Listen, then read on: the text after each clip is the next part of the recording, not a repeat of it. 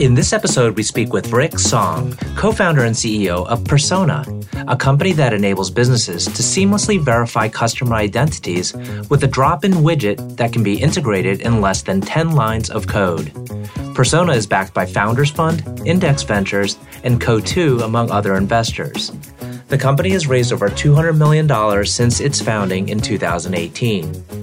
Prior to founding Persona, Rick was an engineer at Square, and during college was a KPCB engineering fellow. I'm your host, RJ Lumba. We hope you enjoy the show. Rick, thank you so much for taking the time to chat with us today. It's a delight to be with you. Likewise. Thank you so much for making the time today. Absolutely. So I recently had to fill out some information online for a financial institution, a fairly well-known large one. And I was asked to enter in my social security number. It made me pause because it made me think immediately identity theft is bound to happen. But then I thought again, but this is a big company. They likely have security in place and ways to prevent identity theft or my social security number getting mishandled in any way. How does Persona play into that scenario, or how can it play into that scenario?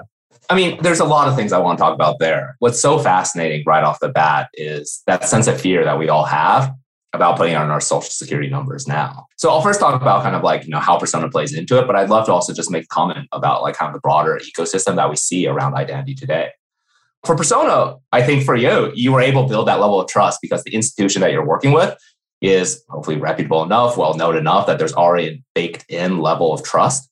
But for many out there, especially nowadays with the whole fintech revolution, as identity becomes increasingly important for all sorts of businesses, especially smaller businesses, they don't have that level of built-in trust from day one. They don't have that level of kind of sophistication to also build out the infrastructure to verify, to manage, to securely manage all the data that you've provided and also utilize it in a responsible way. So what Persona offers is essentially that infrastructure for these smaller businesses, for anywhere from the collection of the information to make sure it's encrypted, in transit, at rest, to ensure that the verification of it is accessible, that the experience ensures that anyone can go through it. And you can do this all in just a quick 10 lines of code embedded into your system. And regardless of what size of business you are, from collection, the verification of the data to the management of it, you have it all available for you in the same way that honestly, I think what we've seen Stripe do for payments and what we've seen folks like AWS do for compute. So for Persona, we're really trying to do the same for identity.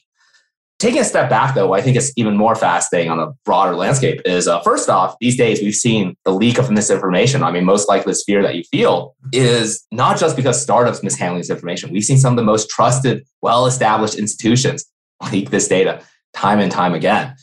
And I think if we also take a look at it, it's fascinating. The average consumer feels more sensitive about putting in their social security number than they do their credit card number. And I think that's just a wild kind of ecosystem that we put in. I mean, frankly, if you put in your credit card number, there's a very direct line to converting this into capital, whereas your social security, it requires a couple of hops. On a broader basis, what Persona is really trying to do is change that. Make it such that you put in your social security in the same way you do your credit card, which is there's a certain degree of, sensitivity around it, but we feel that ease again. And commenting on the broader landscape, I think what's really transformed over these past 20 years, a story I always love to tell folks is about 20 years ago, I wanted to make actually a purchase online. I was just a kid at that point. So, wanted to actually buy a video game online. Truly an innovation at that time, I suppose. And my parents could not believe it. My dad actually thought that was one of the dumbest things he's ever heard. Putting your credit card number online is the fastest way to lose, which you can possibly have, right? I think that average American 20 years ago felt unbelievably uncomfortable putting in their card information. 20 years later, I think what's so fascinating is that my father now is just retail therapying away his retirement, right? He purchases something coming in from Amazon almost every other day. And what's fascinating is that the way in which he's putting that information has not changed. It isn't like using some new payment methodology. I think what's so fascinating is that the entire infrastructural stack, from how they ensure that the transaction is safe to how the information is managed, is so much better.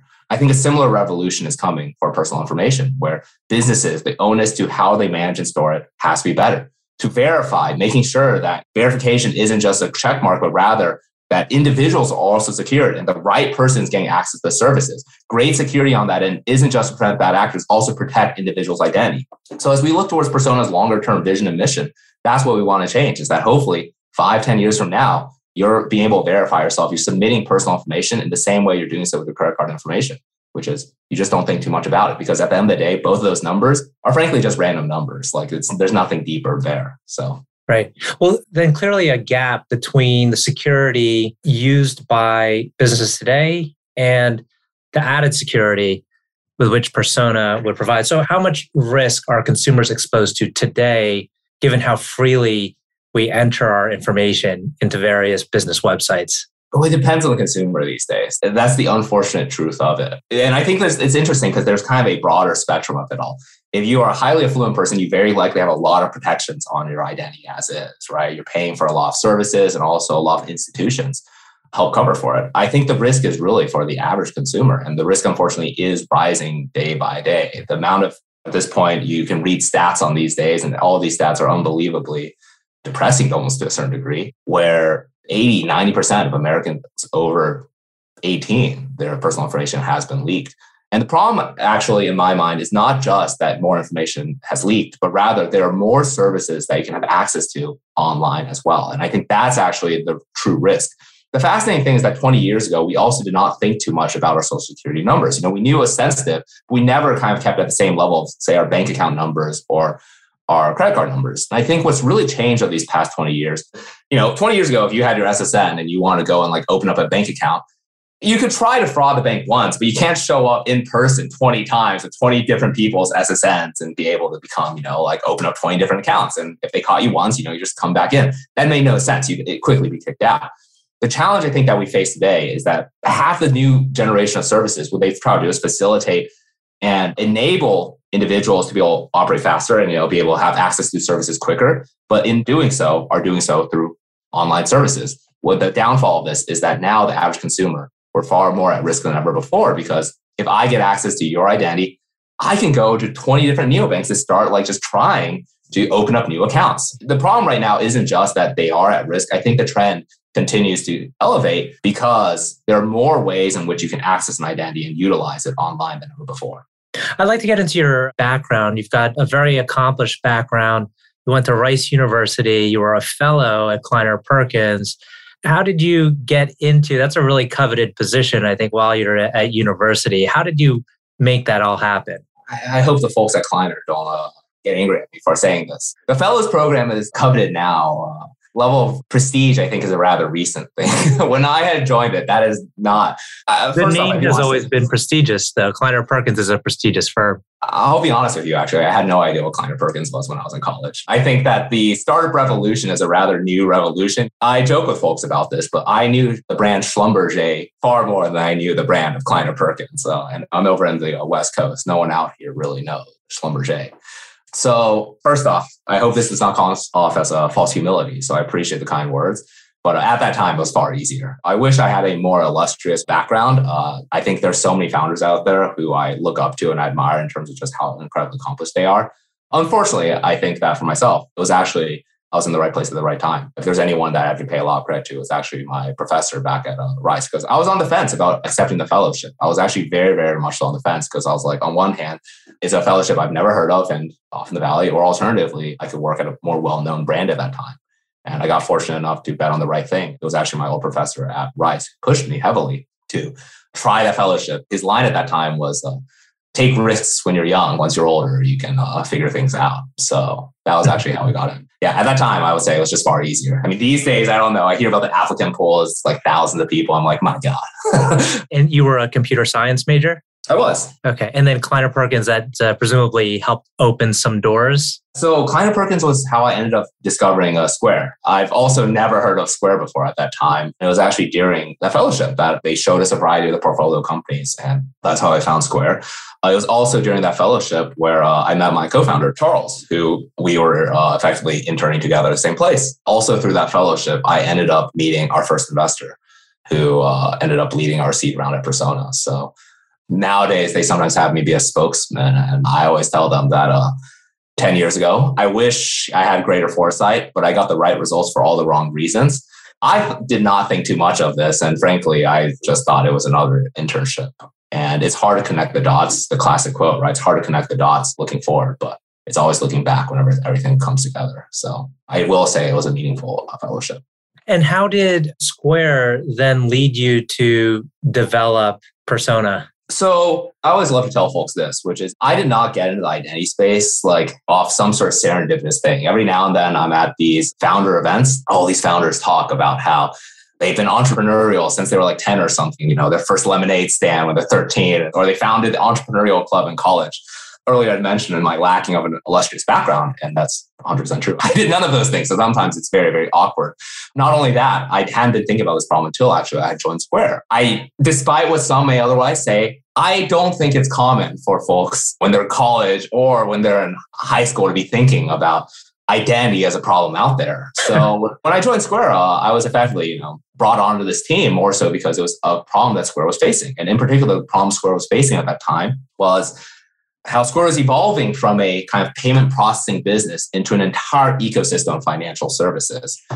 And through that evolution, one of the core discoveries was that how you have to think about identity is actually very, very different for each one of these services. So just to call out a couple to drive the point, it'd be like capital, which was the one I was really, really focused on, is fundamentally lending. And how you have to think about identity for lending is completely different from how you have to think about identity for, say, food delivery via Caviar. Caviar is no longer at Square, but at that time, right? Like for food delivery, for merchant onboarding, it was different from digital banking and instant deposits. So Square was kind of facing that challenge. I'd been moved onto that team to kind of help tackle it, especially from a fraud and underwriting perspective for capital, but also got exposure on a broader basis towards, well, if you want to sign up, say, for, money transfer via Cash App, if you want to have access to alcohol delivery, if you want to have access to loans, identity was it was no longer this one size fits all. So that was kind of like the genesis for the idea around Persona, because at Square, we were also thinking a lot about how can we unify all of these different problems and products into a singular platform. So that kind of ended up becoming Persona, this idea around building a universal kind of a platform such that with the belief that, number one, there's not a one size fits all for identity. And two, that identity is more a relationship than ever before. Whereas historically, we oftentimes thought about identity verification as a transaction. We're seeing it evolve into a relationship where it's fundamentally about not only the one-time verification, but the continuous knowledge that this person is who they say they are, and that the management of the data is done well and unifying the two. So we're tackling those problems firsthand at Square. And it felt as if that it isn't even just applicable to just fintech companies. It seemed as if it was applicable to so much more as the digital transformation was taking place in the Valley. And so did this insight occur to you at Square, and so you decided to leave and start your own company? How did it unfold and raise capital at the same time? Like, what was the sequence of events? So the insight was there for a while, but actually the impetus to go off and start a company, I did not have at that time, actually. I was happy at Square. At a certain point, if you've been there for close to half a decade,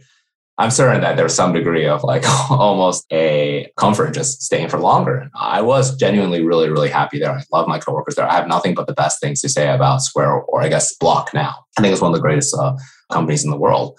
It was actually my co-founder, Charles, who I would say is like the missing ingredient to kind of sparking the entire kind of journey for us. Charles, one of my co-founders, he's my former roommate. He just moved out a couple months ago, as well as, of course, one of my best friends who I mentioned earlier. He was at Dropbox for quite some time, and he's been focused a lot on data infrastructure, and he had a lot of interest in terms of building out a company, and he'd seen my interest on identity. So I'd actually been working on this problem at Square for multiple years as well at this point. And he was the one who kind of like was the catalyst for having us actually go off and start something. In terms of raising money and all of that, soon after we started, I cannot be grateful enough for a lot of the folks at Square who helped support us, from Jackie Reeses to Gokul to Andy Kimball to Ted Mao, who had all really helped us in terms of introducing, connecting us to the right folks, helping support us. Charlie Gao, who was another engineering lead that I knew at that time, who later on went off and founded Lime, helped support us at that time. So when we went off and raised money, it was honestly driven by so many of the previous relationships that we've had built up over years. He'd been at Dropbox for almost close to 5 years. I've been at Square about 5 years as well, who really helped us get our footing. You're backed by some notable investors, including Index and Insight. You could tell us a little bit about your relationship with the investors and how they've added value to the business beyond just providing capital. So there's a couple of things I'd say. In terms of like the first and foremost thing that I look for investors is not the value they add. And I know that they may run counter to some of the current kind of like almost a dogma of, I think maybe what people are looking for investors these days, but that's not the first thing I look for. The first thing that I personally really, really care about is alignment and true understanding about our business.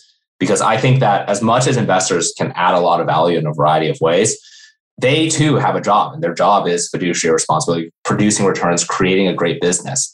And I think what's far more important for investors is that 2, 3, 4 years out, whether we're doing well or not, we were aligned on the strategy and they knew exactly what they're betting on. So that way, whether we're in a board meeting or having a difficult conversation, that conversation is clean. What I told all of our investors at that time is that if you can help us, that's tremendous. And I mean that a lot. But at the end of the day, if I'm coming to you every other day asking for help, you bet on the wrong founder. At this point, you might as well be the one running this company. Like, you did a bad job on that end. For a lot of the relationship with our investors, we tried very hard to make it very clear that was always the case. And I mean, we were always fortunate enough. I know the broader market climate now has changed dramatically. So we obviously raised in a very different ecosystem. But at that time, it was a founder's market. So we always had kind of a lot of relationships and a lot of support and interest from investors. So as a result, we almost always could kind of like choose the right investors for us. And interestingly enough, we've never optimized for valuation either. We've never chosen the highest valuation for any of our rounds, which I always joke. Maybe it means that I'm making terrible financial decisions, but I think we're always very prudent about raising valuations that we thought were reasonable, even if it's a bit aggressive, especially in light of current market conditions. We always thought they were very reasonable, regardless of what direction the market moved in. So as a result, I think the relationship with our investors have always been positive. It's always been very professional and kind of cordial. We focus a lot more on alignment above all else. That said, I think we've also been very fortunate that our investors have been tremendously helpful as well. Despite like maybe the rhetoric, they truly meant the words and they have like gone above and beyond.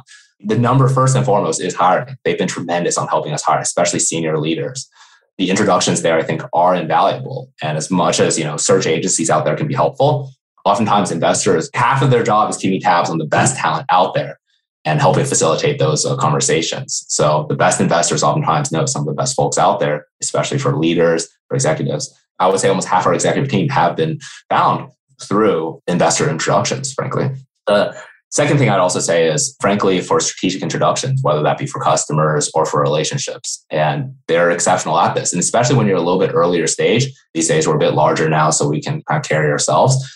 But when you're like, at the A stage or, even early B stage where you're just maybe a 20-person company, investors are amazing for helping facilitate these introductions that, frankly, there's no way they should otherwise respond. We're getting close to the end of our time together. I always like to ask a couple questions at the end here, and they veer more towards the, personal. I like to ask about a leader who you think is particularly effective, perhaps, one that you admire, one that you maybe try to emulate in some regards. And perhaps when you're making a decision or trying to figure something out, you draw on this person and think like, oh, how would they solve this problem? Or what's the best way to handle this situation? Is there someone like that comes to mind?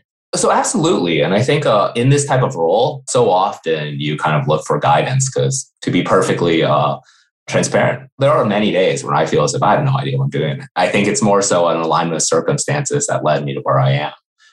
So you look for folks with similar backgrounds, or at least for myself, I want to find folks who come from maybe some degree of similar backgrounds that kind of guide me on this end.